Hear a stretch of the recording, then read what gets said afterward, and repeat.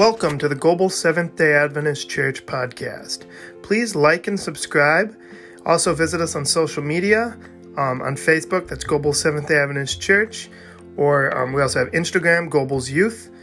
Please check us out there. Also on our website, globalsdachurch.org. Please join us Sabbath mornings at 9:30 a.m. for Sabbath school and 10 a.m. for church.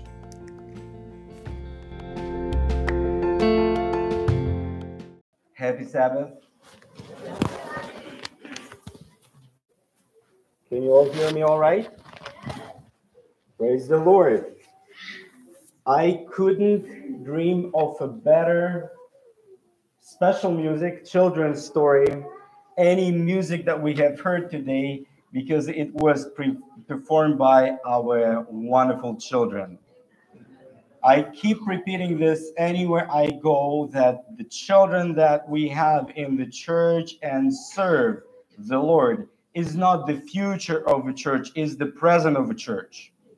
We have them praising God here with us. This church will have future. Amen? And what a beautiful day we have seen today. Well, it's kind of Siberian-ish weather outdoors.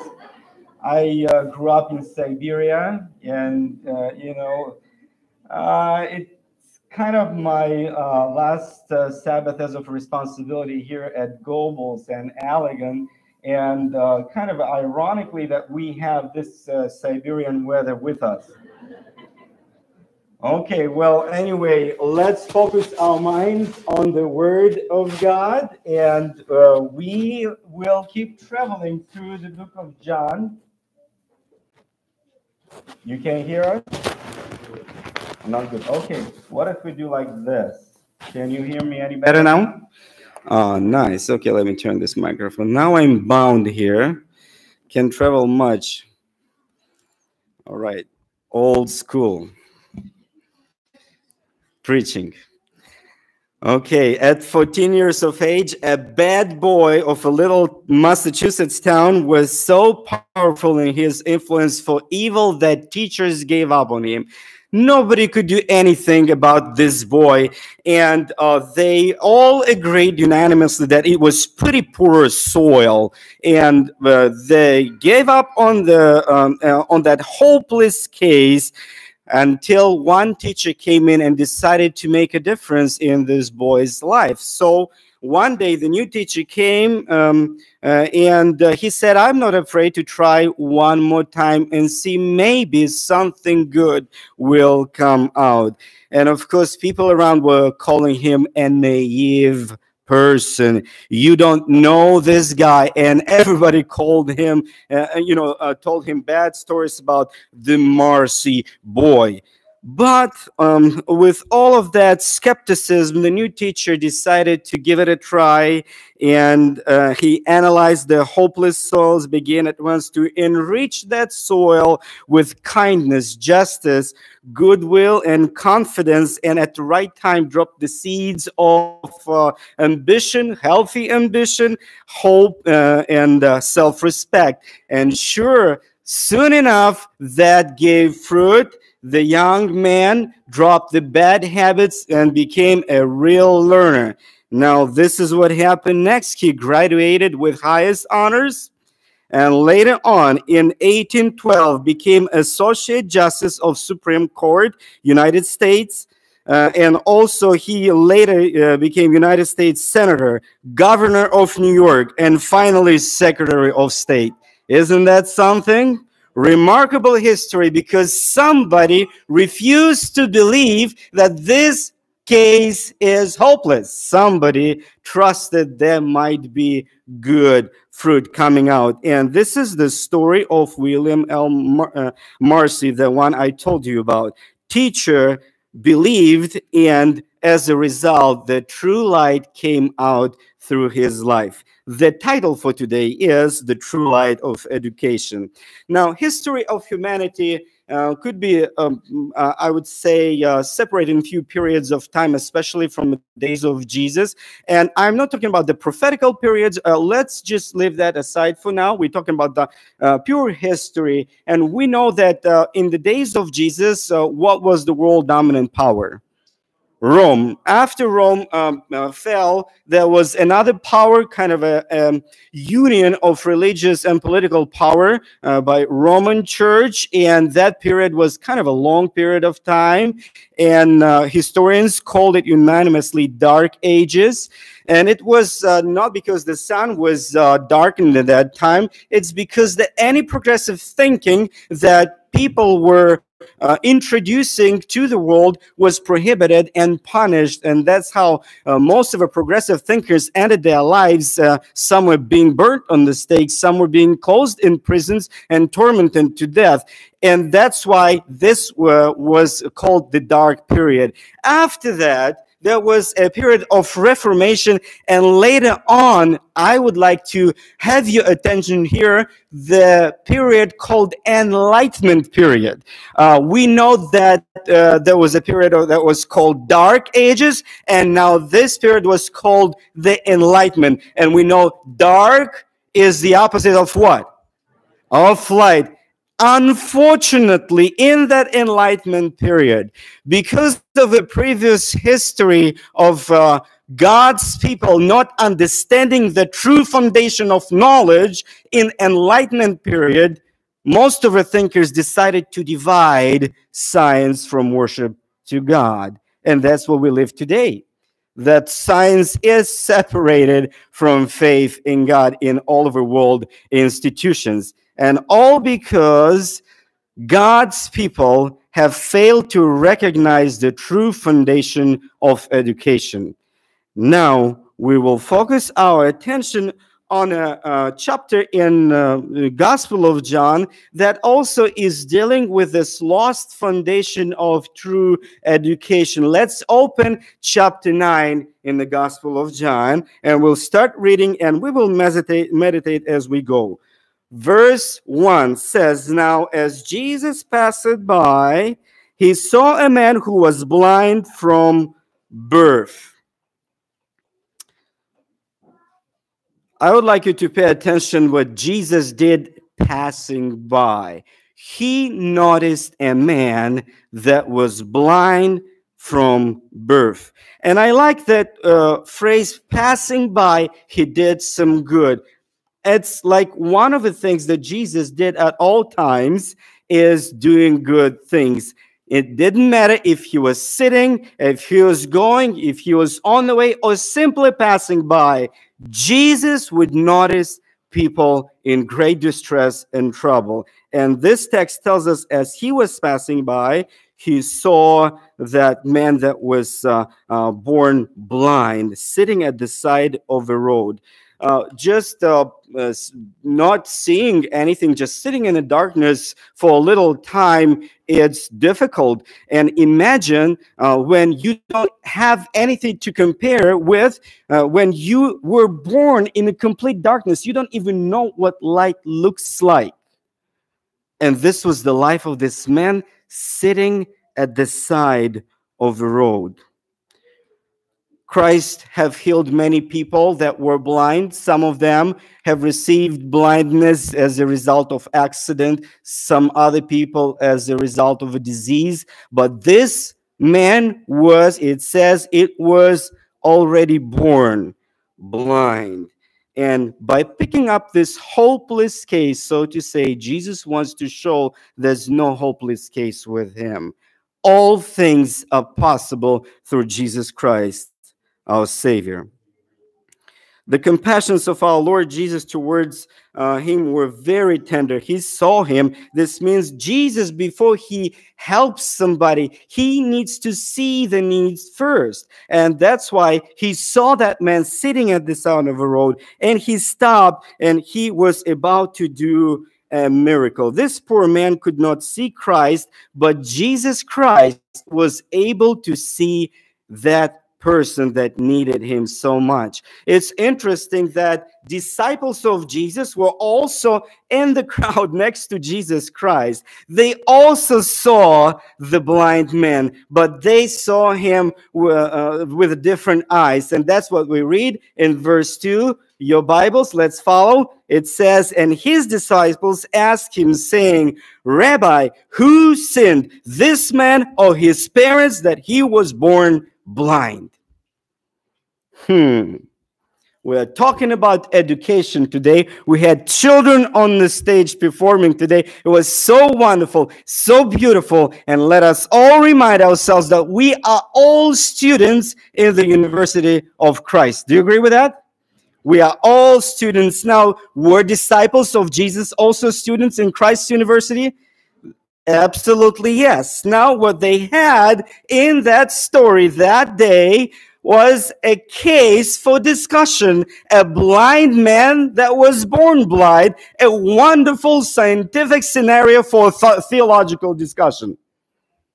They decided to ask, who actually is at fault that this man was born blind? Now, I'd like to pause here for a moment. My friends, this is how far we may land from reality when we lose the understanding of the foundations of a university where Jesus Christ is the main master. Disciples did not see the need. They saw a case for discussion. When Jesus looks at the same man, he sees somebody that is desperately in need for help.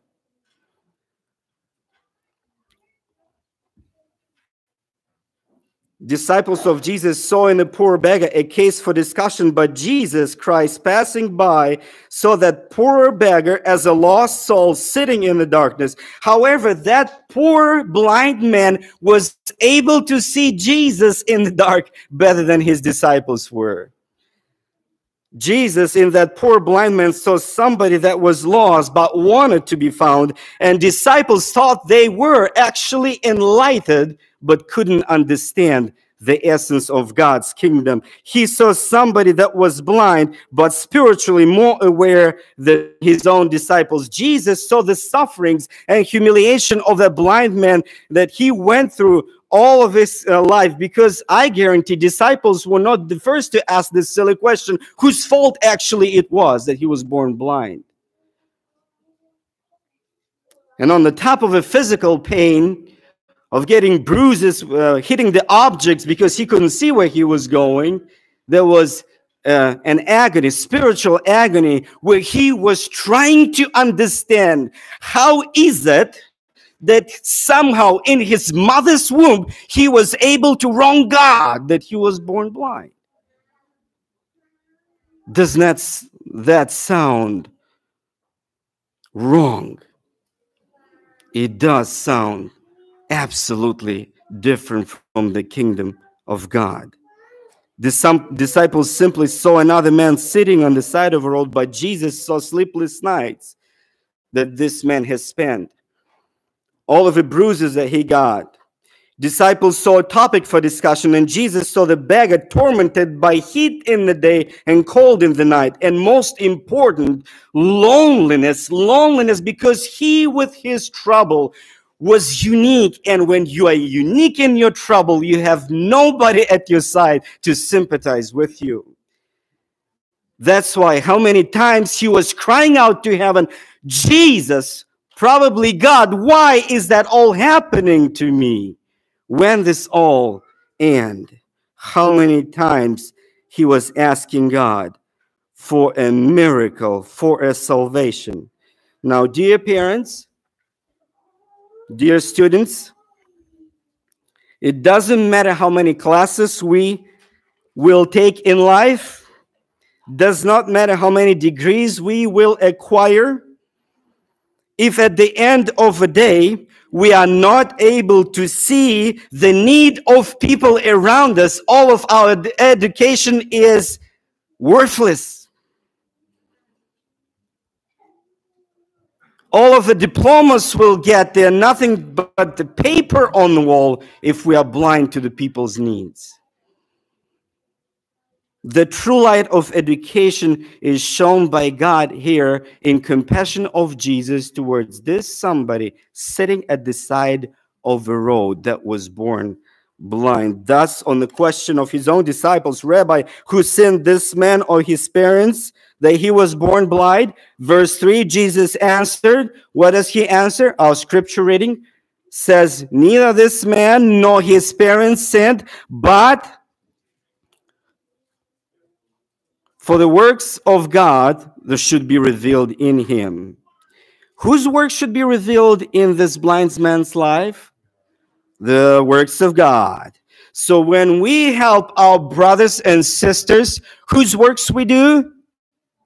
The works of God. And when we fail to help our brothers and sisters, we fail to do whose work?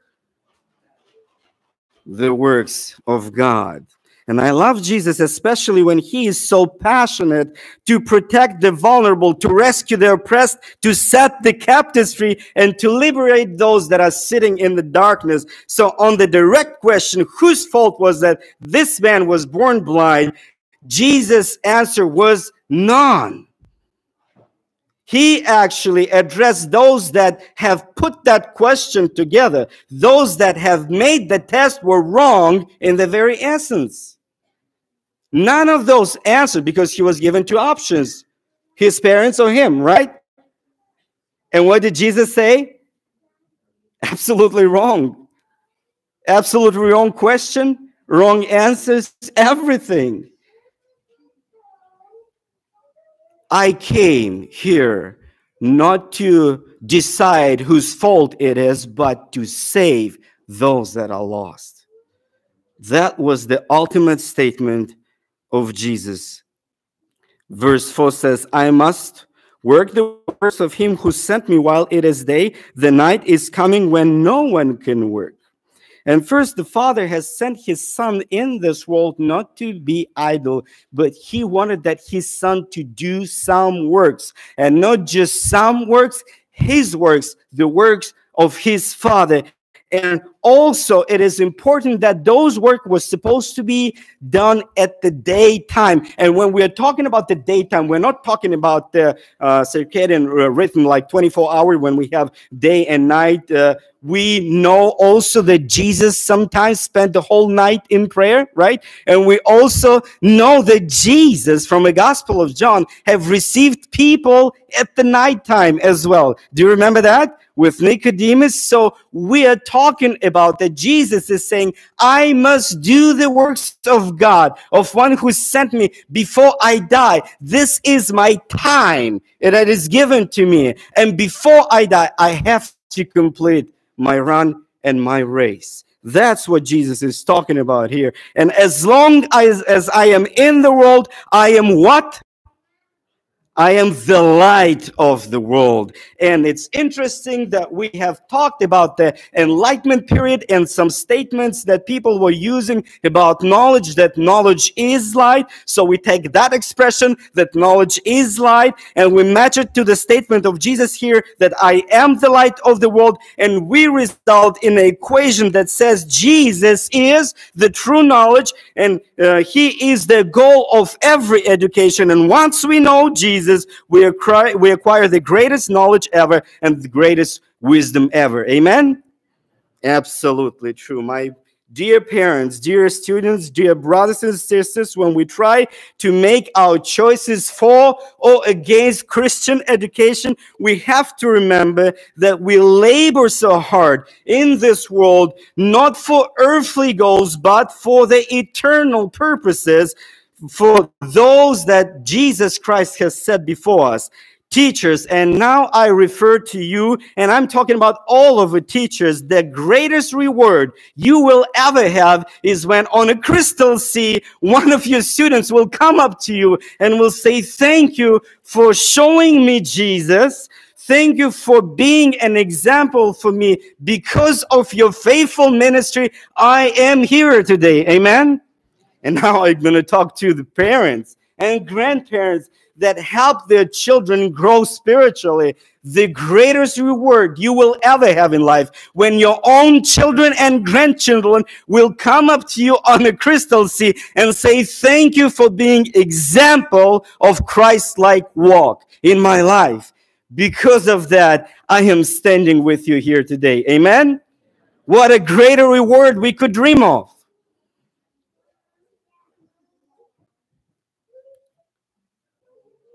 Why we work so hard on improving our Christian education, while we strive so hard all the time to make it happen, is because we understand the true value of children coming to the feet of Jesus and learning from him. Whatever they may learn now will stay with them forever, because Jesus, when he builds something, he builds for eternity. When he educates somebody, he wants it to last forever, and not just for a few decades of this life, troublesome life.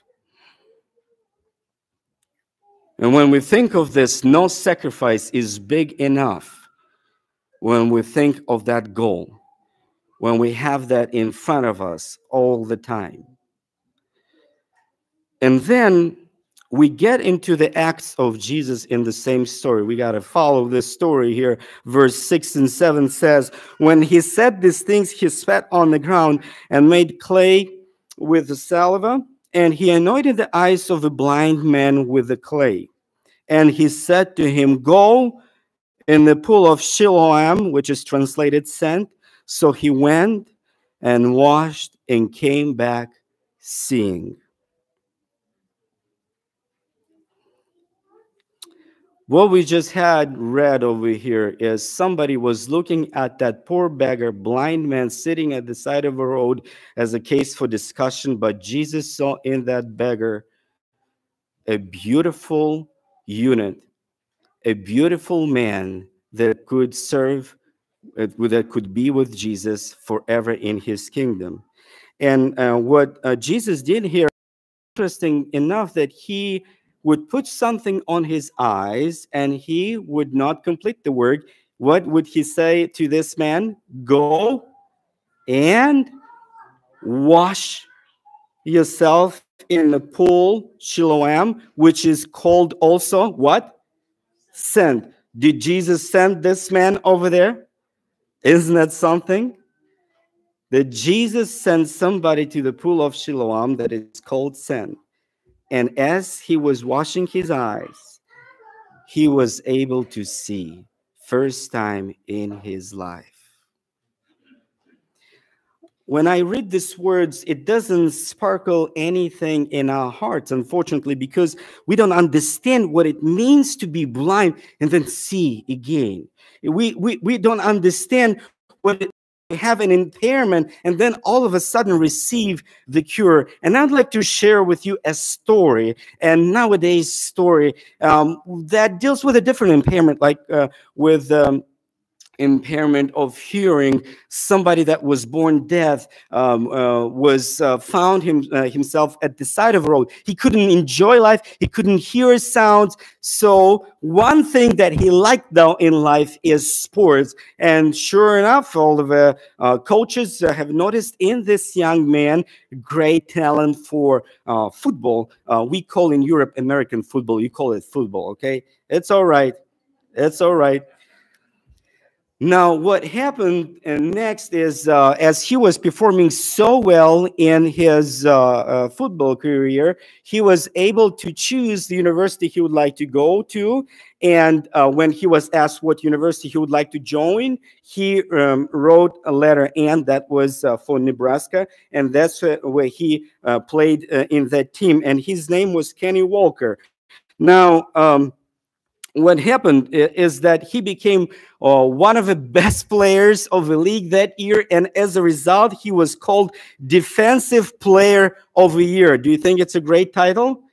Yes, apparently, yes. And now the triumph of the season was actually their home game at the University of Nebraska. And you know, the practice is that they call alphabetically players by name to the stadium. As they run to the stadium, they are cheered up by the applause. And you know that you will hear that that class, but he wouldn't be able to hear that. All he could feel is the vibration of the air when 75,000 people are clapping at the same time. Do you think that would be a vibration?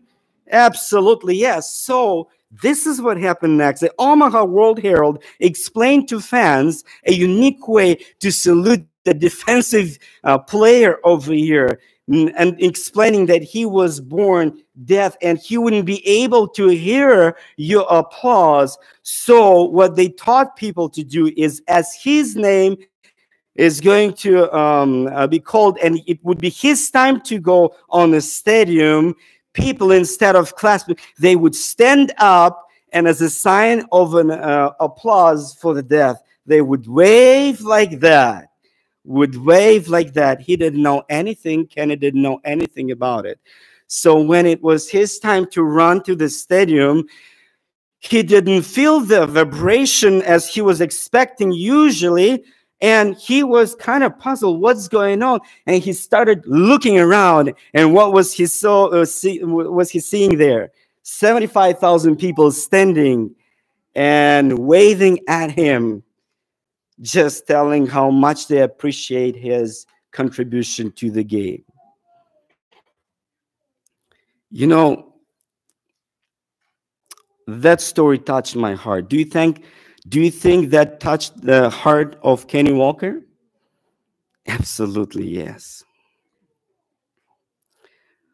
Let me ask you the question. Was that waving something that healed his condition of being deaf? Did that heal him from that? No, it did not.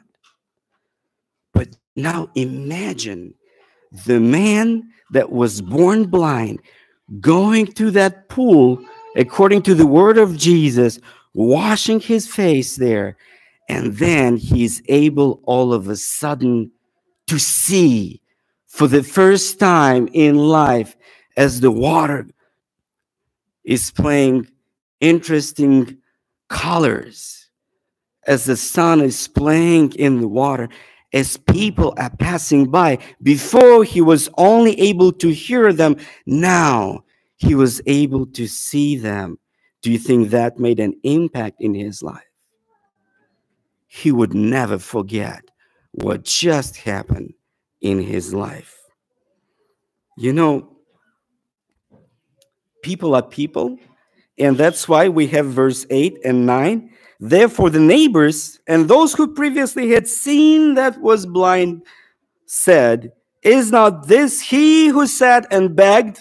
And some said, "This is he." Others said, "He is like him." And he said, "I am" what?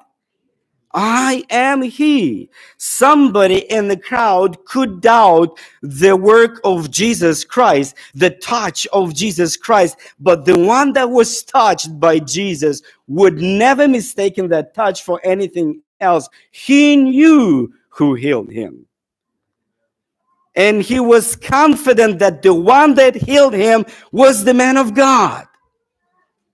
And further discussion, I don't have time to go into that, how he was brought before the priests and the scribes, and he was supposed to tell them story over and over again, how Jesus have touched him, and how now he's able to see. His parents almost denied him in the process.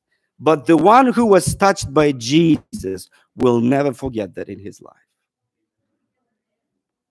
For we know the touch of Jesus is the most gentle touch you may ever experience. The touch of Jesus is the most merciful thing that may ever happen to you. And what a blessing it is when we may touch people's life in our schools and our churches. My friends, do you know that in most of the world, people do not have basic knowledge of who Jesus Christ is? They don't know. They don't have an ability to hear that simply because they were born in that part of the world. And look how many opportunities we have in our churches and schools today. So that's why when we come and work hard so that our school looks presentable and nice, that's why when we come and feed the kids over there, we touch them like Jesus would. Anybody in this church that participated and contributed to this education in the University of Christ for these little ones has done the work of God and has touched them with a touch of Jesus. And aren't you glad that Jesus could use you in that process? We praise God for the teachers we have in our school. We praise God for church members that do what they can and even more to be a blessing for this education to happen. We praise God for the parents that choose to do the best for their children. And we praise God for kids that choose to learn from Jesus. And what I like about Jesus is that he is not afraid once he touches us to send us in the world. Did you see that? The cure didn't come upon the blind man right away. He was supposed to find his way somewhere to the pool Siloam, and he finally got there. And Jesus was confident now that this touch was enough. This man will stand for him forever and ever. And my friends, this same is with us. Once Jesus touches us and our lives, he sends us into the world. He is not afraid to send you, for he knows after he touches you, you will never forget that. And you'll be willing to share that with anyone whom God sends into your life.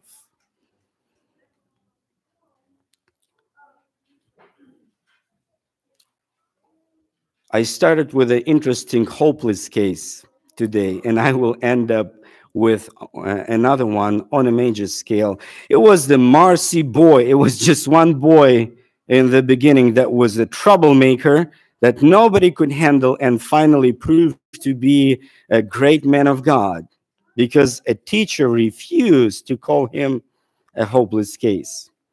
And I will tell you another story about the village school that had a classroom that nobody could handle. Nobody could handle those kids. They would be wild. They would be unruly, an uncontrollable group of individuals that were called children, students.